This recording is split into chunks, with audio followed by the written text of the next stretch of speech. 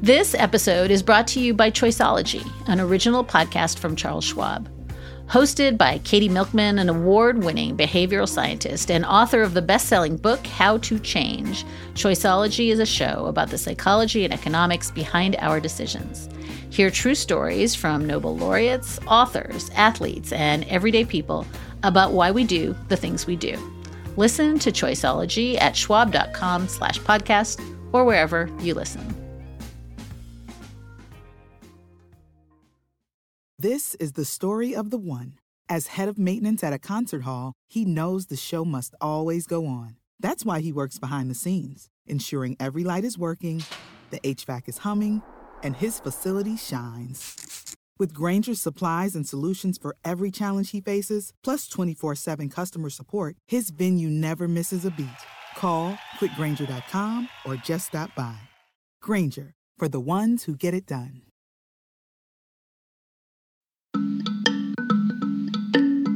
Welcome to Amicus, the Slate podcast about the U.S. Supreme Court.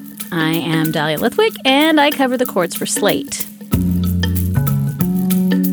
This episode, which we've subtitled the Thin Gruel Edition, is our third annual preview of the big cases in the upcoming term, which opens this Tuesday. We're calling it the Thin Gruel Edition because, based on the cases that the court has agreed to hear in the term that starts next week, there's just a whole lot of yawn in store. The 8 remaining justices are eager to avoid any more controversial 4-4 splits, which happened 4 times last year.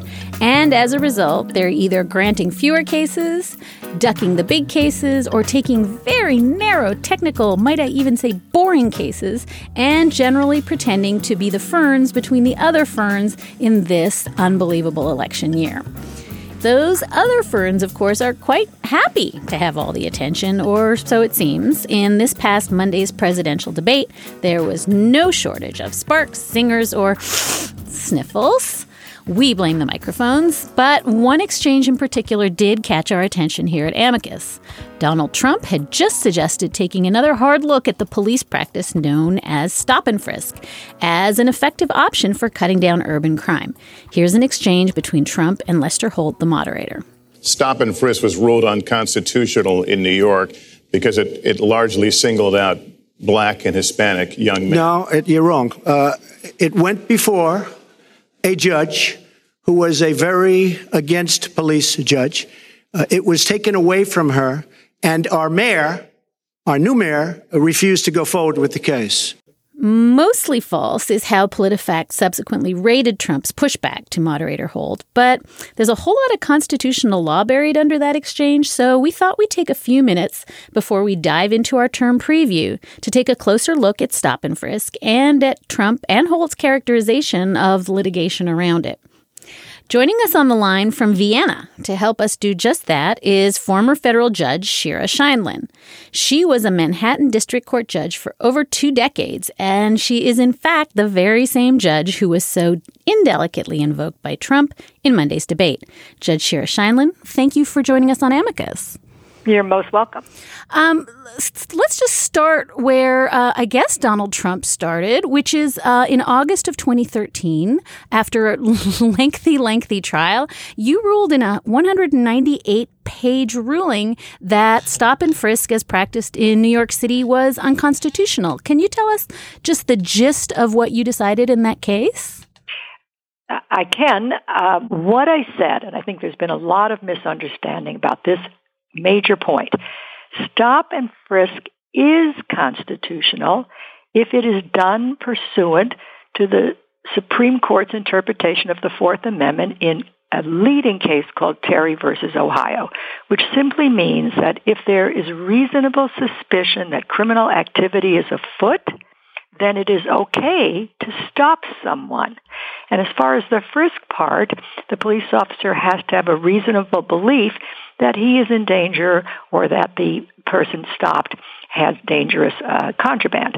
So then the police can go ahead and frisk. So the first thing to clear up is I never ruled that stop and frisk itself is unconstitutional. What I did rule is as practiced in New York, and you did say that in your question, it was unconstitutional because from the evidence in the case, it was clear that there was no reasonable suspicion for the vast majority of the stops, that the stops were racially skewed. They focused on young Black and Hispanic males between 14 and 24 very disproportionately.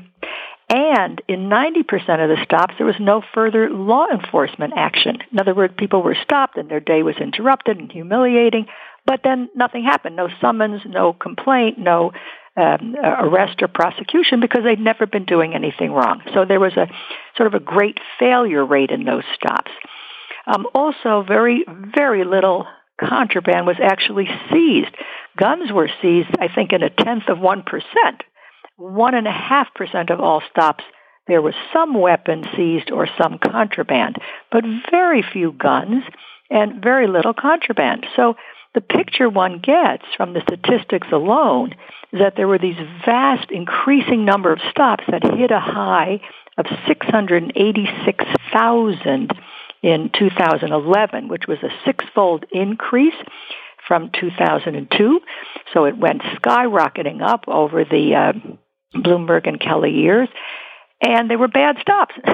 Nothing was achieved in those stops. So that was one form of evidence. The statistics themselves, there were close to 5 million stops over the period of time that the case covered. And that's a lot of stops. Some people were stopped 100 times. But in any event, there were 5 million stops.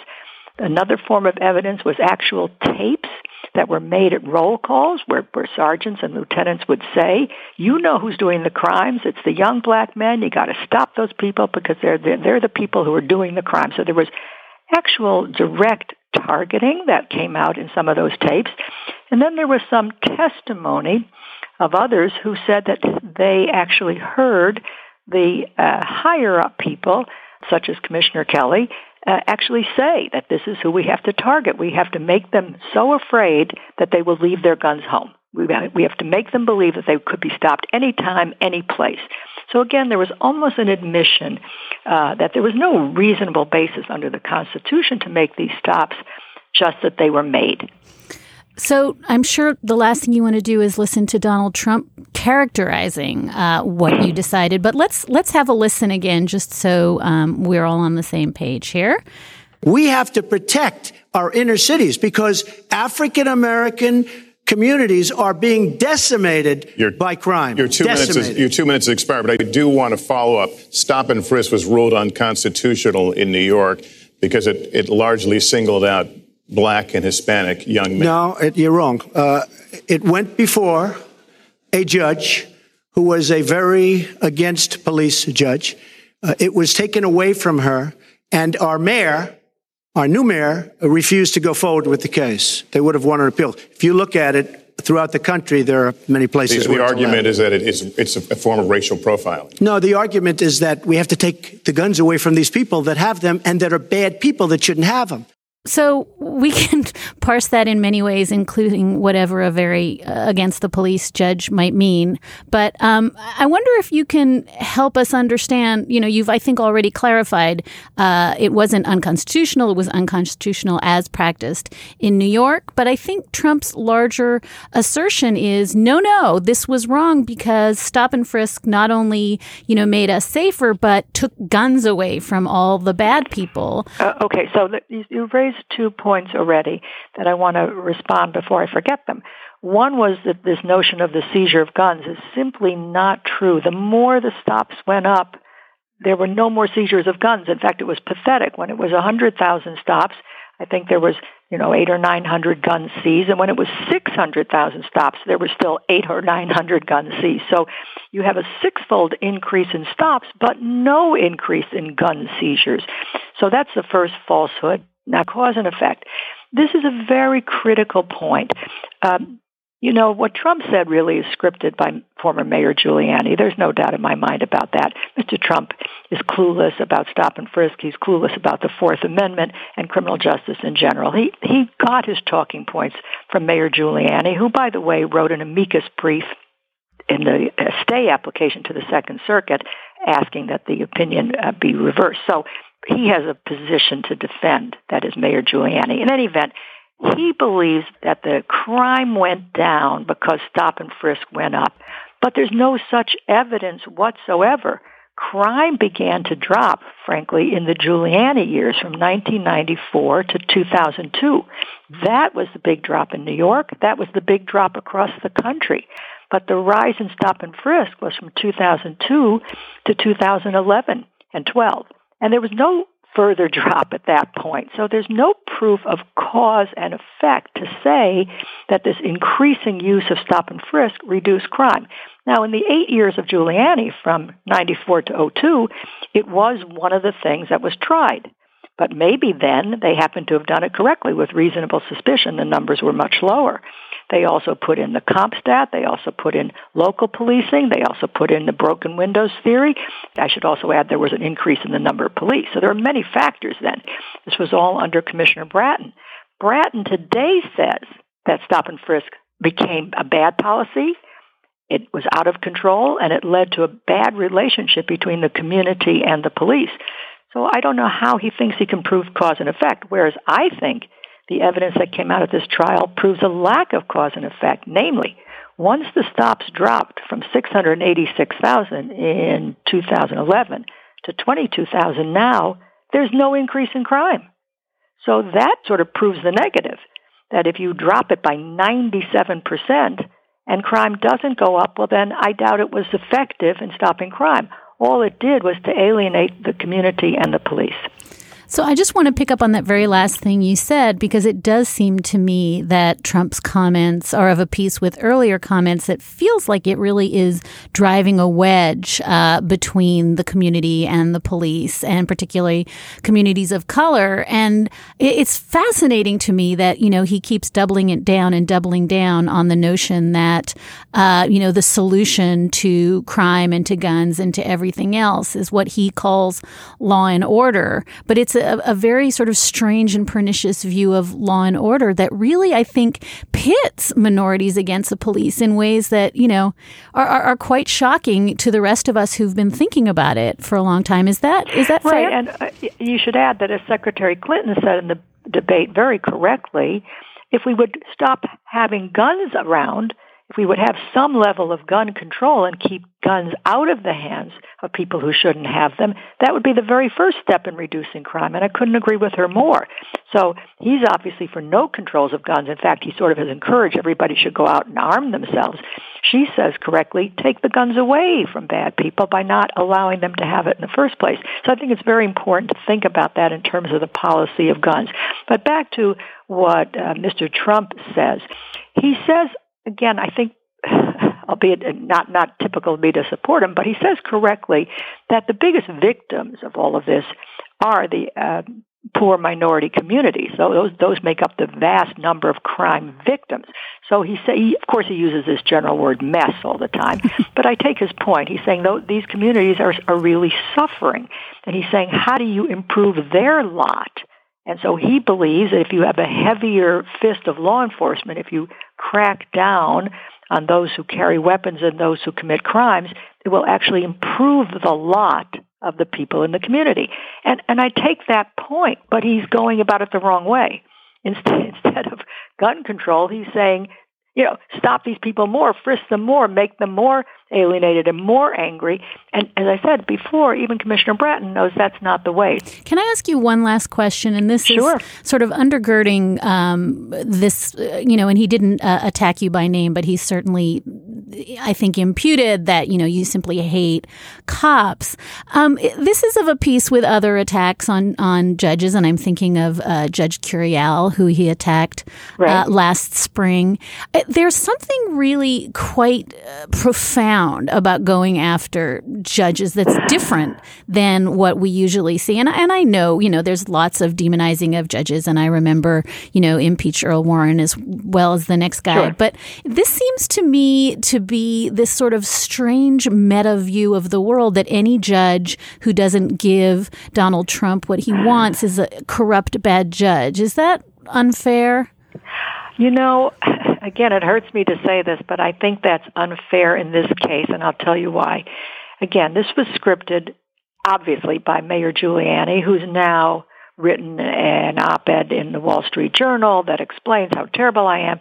And this was based on the Second Circuit stay order. They issued a first order. They withdrew it because there was such an attack on them for acting wrongly. Even the second order, which then apologized and said what a distinguished judge, but it said a former law clerk was quoted in a news article as saying she hates police or she dislikes police. So they took this hearsay statement that a former clerk supposedly said this and made it a big point in their brief asking for a stay. The circuit then used that as a reason to reassign the case, saying in the second order, well, we know she didn't do anything wrong. We didn't mean to imply that she violated any code of conduct, but someone out there could think there's an appearance of impropriety based on this law clerk's comment. Now, I thought that was ridiculous of them because it's the worst form of hearsay. I don't even know if the law clerk said it, but I didn't say it. Nonetheless, they said that could create an appearance in somebody's mind, so it would be best to reassign the case. Now, that was 3 years ago. So fast forward, Giuliani tells this to Trump, and Trump uses it and says, this woman hates police. Well, there was that comment 3 years ago, allegedly from a source that found its way into a news profile, and that's the history. So I think in this one case, it wasn't of a piece with his other attacks on judges. I think he was fed the line. Well, that was a very judicious answer, and I thank you for it. Judge Shira Scheindlin is a former federal judge in the Manhattan District Courts for over 2 decades, and she joined us today from Vienna. Judge, thank you very, very much for your time. Thank you, and I hope it was helpful to you and your listeners. It is Ryan here, and I have a question for you. What do you do when you win? Like, are you a fist pumper, a woohooer, a hand clapper, a high fiver? I kind of like the high five, but if you want to hone in on those winning moves, check out Chumba Casino. At ChumbaCasino.com, choose from hundreds of social casino-style games for your chance to redeem serious cash prizes. There are new game releases weekly, plus free daily bonuses. So don't wait. Start having the most fun ever at ChumbaCasino.com. No purchase necessary. VGW. Void where prohibited by law. See terms and conditions. 18+. And now we turn to the thin gruel. For the past 2 years at this time of the year, we pause to take stock of the exciting, rip-roaring cases on deck at the High Court.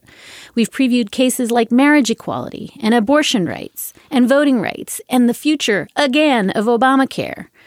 But when the 2016 term is gavelled into session on Tuesday, all eyes will be on, that's right, playground surface material.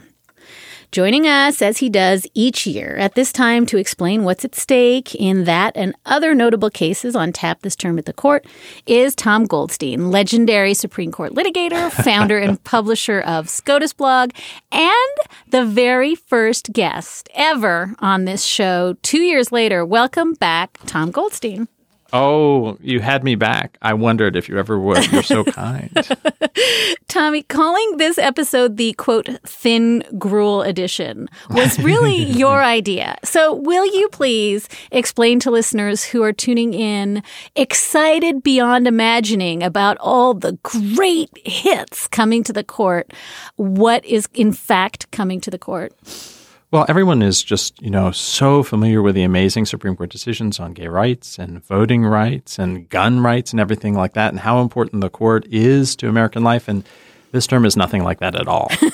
The court, I think, kind of put itself on lockdown when Justice Scalia passed away, and you had 4 more conservative justices and 4 more liberal justices, and each side was saying, I really don't feel like taking any chances today. And we don't even know when we're going to get a 9th justice, so we don't really feel like having a bunch of tie votes. So let's go to Dullsville and pick up some cases that are really not that controversial. And that's really what they've done, not having a lot of cases at all, and those that they have are not that exciting. There are a few, but not many. Well, let's start by talking about the few that are somewhat exciting with the caveat that these are cases we would ordinarily talk about in the last 3 minutes of this interview. But we're going to try to somehow mash them into chills and thrills. But I think possibly the most interesting case has to do with the rubber playground stuff that they use to keep children from breaking their necks on playgrounds. Can you explain a little about what what Trinity Lutheran Church is about and why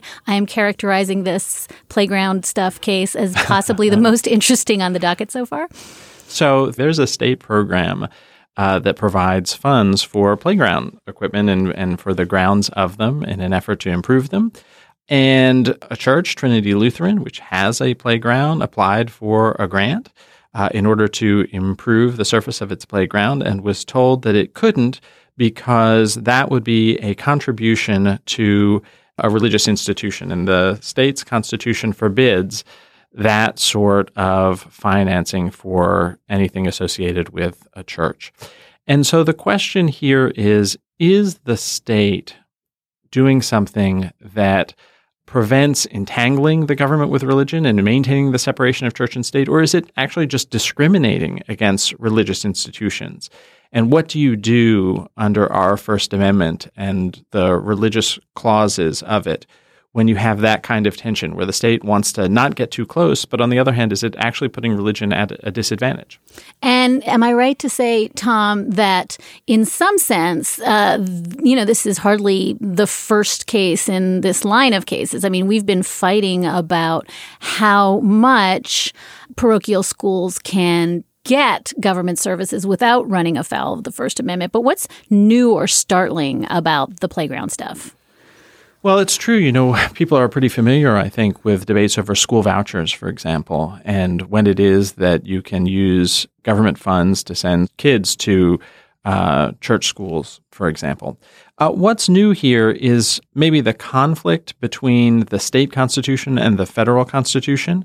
When is it that a state can say that it wants to not be too involved with religion? And are these clauses in state constitutions, and there are a few of them, actually a legacy of, say, anti-Catholic animus dating back many, many, many, many decades?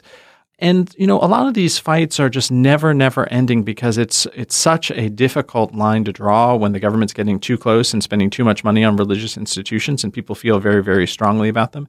And then there's the, oh, come on factor. Like playground equipment, are we really that worried that we're financing religion when what we're trying to do is stop kids from busting their heads open? So I think it has some very accessible features where people can look at this case, kind of wrap their arms around it and say, I get what's going on here. It doesn't have a lot of the technicalities that others do.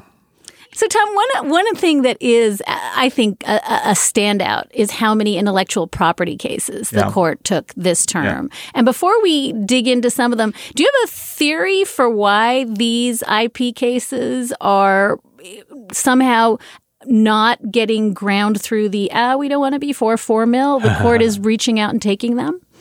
Well, the Supreme Court has tended in patent cases in particular to be pretty unanimous. They haven't really been able to get excited enough about them to have a lot of 5-4 fights. They tend to step into cases involving patents only when they think the lower court has done something wrong, and they dispose of them pretty easily. So it's a good example, I think, of something that's important. There can be tens or hundreds of millions of dollars at stake. Patents have a lot to do with the modern economy, so the justices think, look, we have an important role to play here. But it's not the kind of area where the conservatives and the liberals are really going to butt heads, and there's the prospect of a 4-4 tie. So let's talk about one of the cases, which is, I think, a big deal, and that is the Samsung case. Can you walk us through the issue in this one of the intellectual property disputes? Sure. In full disclosure, I represent Samsung in the case, but I think I can describe it pretty objectively, and that is Apple has design patents. We're used to thinking about patents as like how this machine operates, but there's another provision of the law that says you can have a patent on how something looks. And Apple has several of these, and they relate to the iPhone. So, for example, Apple has a design patent on the front screen of a cell phone with rounded corners. And they argued to a jury, and a jury accepted that Samsung had infringed that patent. And the question is, okay, you found infringement of the design patent. What do you do in terms of the damages? And what the lower court held was that Apple doesn't get Samsung's profits that stem from the front face of the phone, but rather gets all of the profits. And so if you prove an infringement of that kind of design patent or the home button or the little holes for the speaker grills, then you get all the money that comes from the entire product, in this case around $500 million. And so it's a question about how broadly Congress intended to protect design patents and what the best rule would be in terms of protecting intellectual property and not deterring people from bringing new products to market. And it's, arises in the context of the smartphone wars. Apple and Samsung have been butting heads now for years over all kinds of patent cases. Tom Goldstein making the tiny holes in your speaker sexy since 2016. Let's I think stay on these intellectual property cases for a minute and tell us about the cheerleader uniforms, Tom. Yeah, well, there's a real fight over the kinds of protections that you can have when it comes to designs on clothing. And so here we have what the rules are going to be for protecting the designs of cheerleader uniforms, which is, important to a significant number of high schoolers I know. But also the concept is important because a lot of clothing is based on principles of design, and a lot of big companies are very protective of not just their own individual trademarks, but the way that they design clothing. So, there are billions of dollars at stake in the kinds of protections that you can get in this field. Let's turn to, we've been sort of flipped, but let's turn to a pretty serious case that has to do with racial bias in jurors. Do you want to set the table on that, Tom? Because that seems like it is in some ways dovetailing with the intense racial anxieties that we are feeling this moment in America. Yeah, so we have a rule in this country that says, look, if you go to trial and there's a jury and you're in a criminal case convicted by the jury, we're not going to later on look behind the scenes to make sure that, particular rules were being followed because we don't want to intrude on the jury's deliberations. We don't want to second guess them. Kind of what's done is done. But that rule really, the rubber hits the road in this case where there are serious allegations that there was racial bias expressed in the jury room by some of the jurors. And so can you completely immunize a criminal conviction from any inquiry at all into whether there was something so significant as racism in the jury's deliberations is the question. Do we have a really, really, really bright line rule that we're just never going to look at that stuff? Or can you look behind the curtain some if you can at least make out a serious showing that there was a real problem? And while we're talking about juries, can you also talk just for a moment, Tom, about Buck versus Davis, which has to do with expert witnesses? Sure. So here we have a very serious criminal case where the issue ultimately is what kind of procedural obstacles are there to challenge convictions that we now realize are completely outrageous. So here the criminal defendant's lawyer put on an expert report in his trial. And for some reason, the lawyers brought in an expert, and his client was African American. And the expert report said that African Americans have a propensity to be dangerous. This was not a good strategy, it turns out, to suggest that his own client had a propensity to be dangerous on the basis of his race. And so he seeks to have a federal court adjudicate whether that was ineffective assistance of counsel. And the question is, is he just out of luck because Congress has enacted these rules and the Supreme Court has been very tough on when you can bring claims up? Or are we going to, create some daylight and some room for the courts to tackle things like this? And the very fact that the Supreme Court stepped into the case and granted his petition suggests that there is, real sympathy for not letting this kind of conviction stand. I want to ask you before we move on, if there are any cases currently on the docket that listeners should be really, really, really excited about that we've so far missed. Well, I would say in an era in which we're getting closer and closer to the election, the court is tackling a couple of racial gerrymandering cases that deal with the intersection of politics and race out of North Carolina and Virginia. So what has happened over the past, couple of decades is that you have particularly Republican state legislatures, but not exclusively, trying to draw districts that favor Republicans. And obviously Democratic legislatures do the reverse. So it's fair game on both sides. But what has happened is that in drawing district lines, in part what they have done is put together a lot of minority communities. And so it's a real question of when is it that the state is in the legislature in being conscious of race and, focusing on race to some extent and drawing district lines.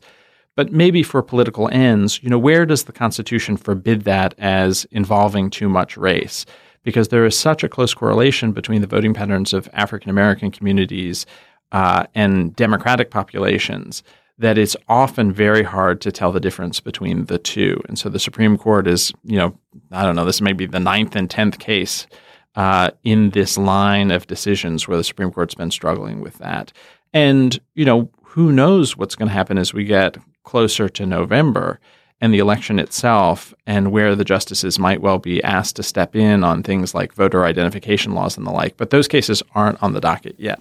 Well, that's actually where I wanted to go, which is it seems that even though the court desperately wants to be under a bucket, under a tree, in a hole, there are really huge issues percolating. And it seems almost inevitable to me that the court is going to get dragged into, and in fact, over the summer has already gotten dragged into at least some of these voter ID cases. So tell me how it is that the court is not going to have to deal with one of these blockbuster cases that is happening right now on the ground. Well, the nice thing about being a Supreme Court justice, and you should take that job if you're ever offered it, Thank you. Is, although maybe nobody gets confirmed, so I may want to reconsider that, that they can take any case they want and they can turn down any case they want. So it's very hard to force them to do anything at all. What has happened so far is that the justices have been presented with a number of emergency applications to prohibit various state laws from taking effect or to overturn lower court decisions that block the state laws. And what they have done so far is to say, we're not getting involved and have refused really to intervene at all, maybe on the excuse that the cases are still being litigated in the lower courts and these are just temporary measures that are in place. But they seem, over the last couple of election cycles, to have taken the view that what the federal courts shouldn't be doing is stuff at the last second.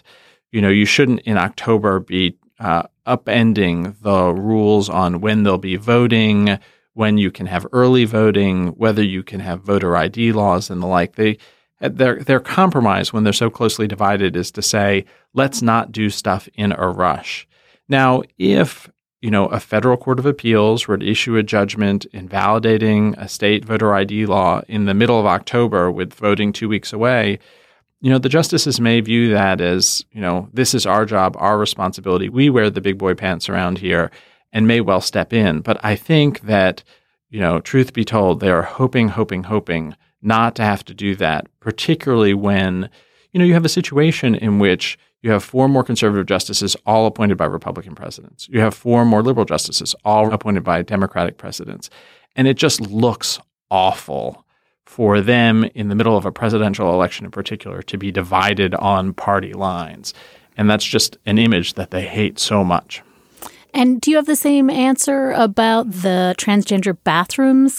This is another issue that it seems like it's zooming toward the court. Can the court duck that one until it has a 9th member?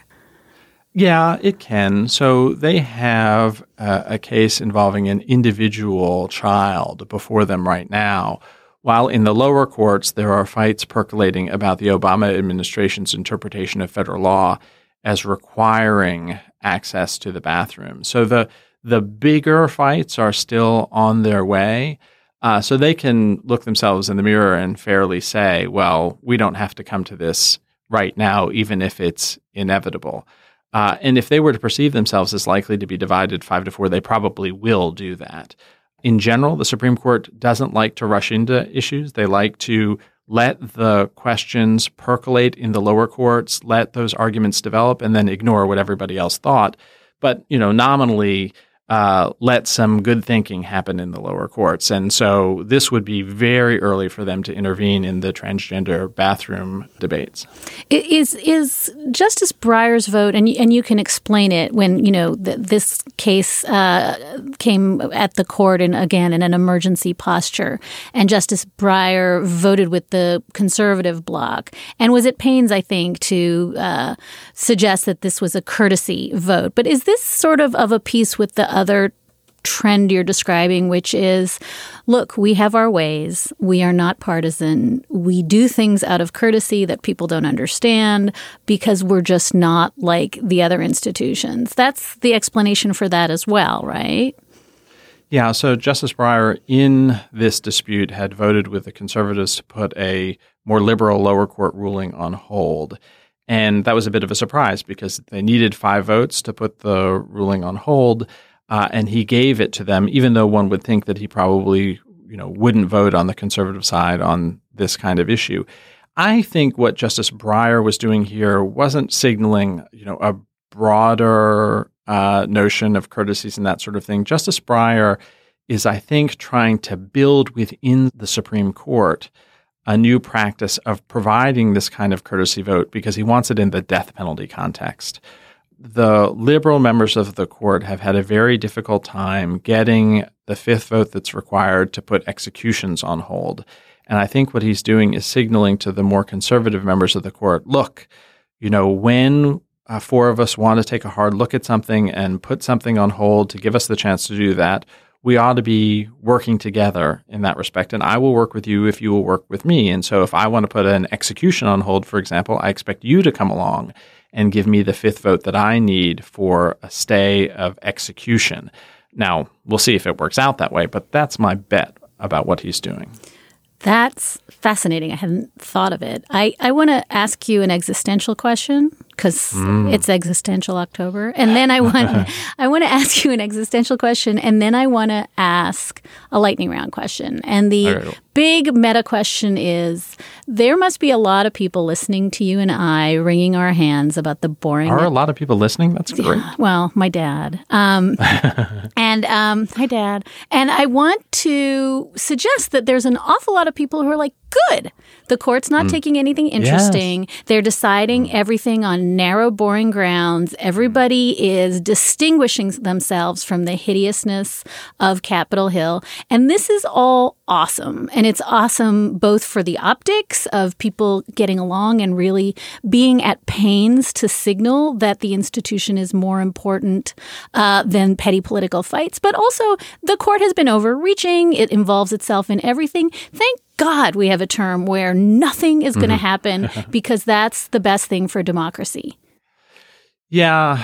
I mean, that kind of like institutional nihilism, there are people who are happy that Congress isn't doing anything. On the other hand, we need the government to function, and we kind of need the Supreme Court to function. It's not as if we're taking the courts out of American life. So all these questions are still being decided by the lower courts, and the lower courts can come up with very conflicting answers. Imagine if there is a Second Amendment right to carry a pistol outside the home in Texas, but not in California, and there is in Illinois, but not in Massachusetts. Those are big, sexy social questions, but the Supreme Court really what it's doing is providing a single uniform answer. And there are going to be really important issues where if we don't have 9 justices, then those are going to be unresolved and they're going to be the subject of a lot of conflict and disagreement and a little bit of chaos in the lower courts. And that's why Congress decided to make a Supreme Court with an odd number of members. That's why all courts, almost all, have an odd number of members so that we can break ties and actually decide things. If we had 9 members and institutionally the courts were to decide we're going to take a step back, we're going to believe in a democratic process more, that could be a way of interpreting the Constitution. But even then, the point of judicial supremacy and judicial review is we actually want the courts there as a check to protect the powerless. And that's a vision of the Supreme Court that has stood the test of time for a couple of centuries. And, I'm all for. Okay, lightning round. You ready? Uh-oh, no. Merrick Garland hearing, yes or no? Yes. Yes? In a lame duck hearing? Yeah. So this is assumption that Hillary Clinton wins. And what happens then is Senator McConnell, who's, in charge of the Senate, will say, well, I'm opposed to having a lame duck confirmation. I always believed that it should be the next president, but my colleagues have impressed on me that they want the process to move forward, and Hillary Clinton hasn't said she wants to nominate somebody else. So can we please confirm Merrick Garland today? Because, Republicans are playing hardball, but they're not stupid.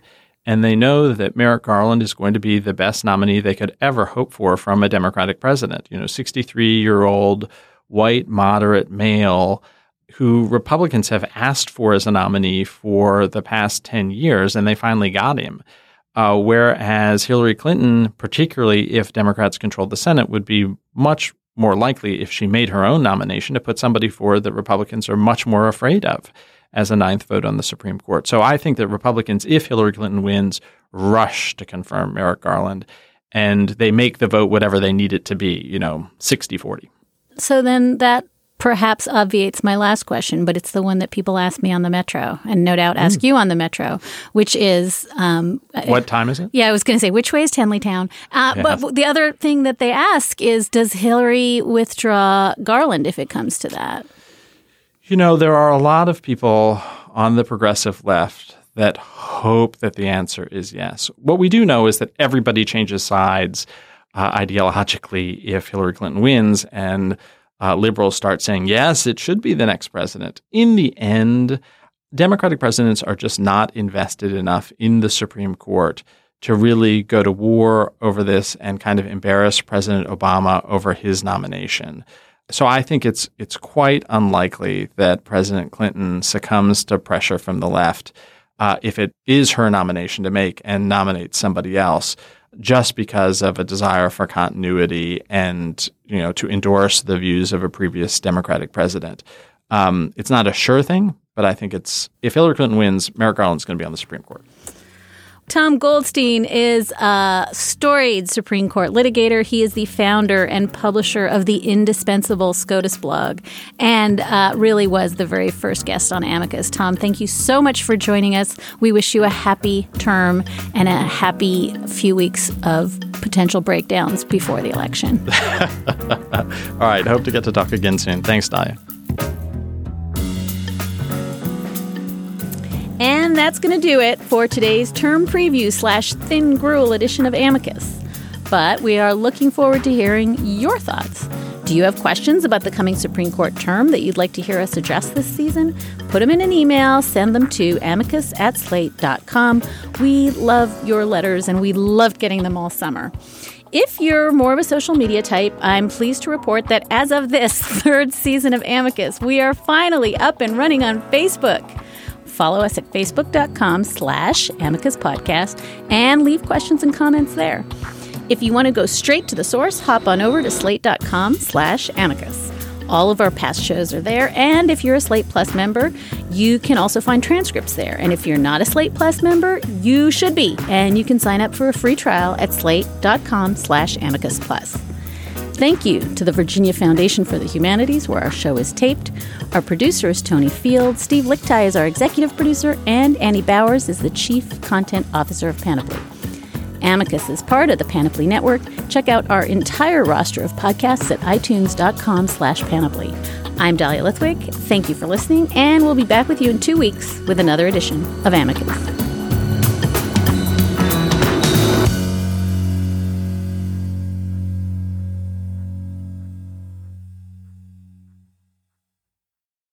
Step into the world of power, loyalty, and luck. I'm gonna make him an offer he can't refuse. With family, cannolis, and spins mean everything. Now, you wanna get mixed up in the family business. Introducing The Godfather at ChumbaCasino.com. Test your luck in the shadowy world of The Godfather slot. Someday, I will call upon you to do a service for me. Play The Godfather, now at ChumbaCasino.com. Welcome to the family. No purchase necessary. VGW Group. Void where prohibited by law. 18+. Terms and conditions apply.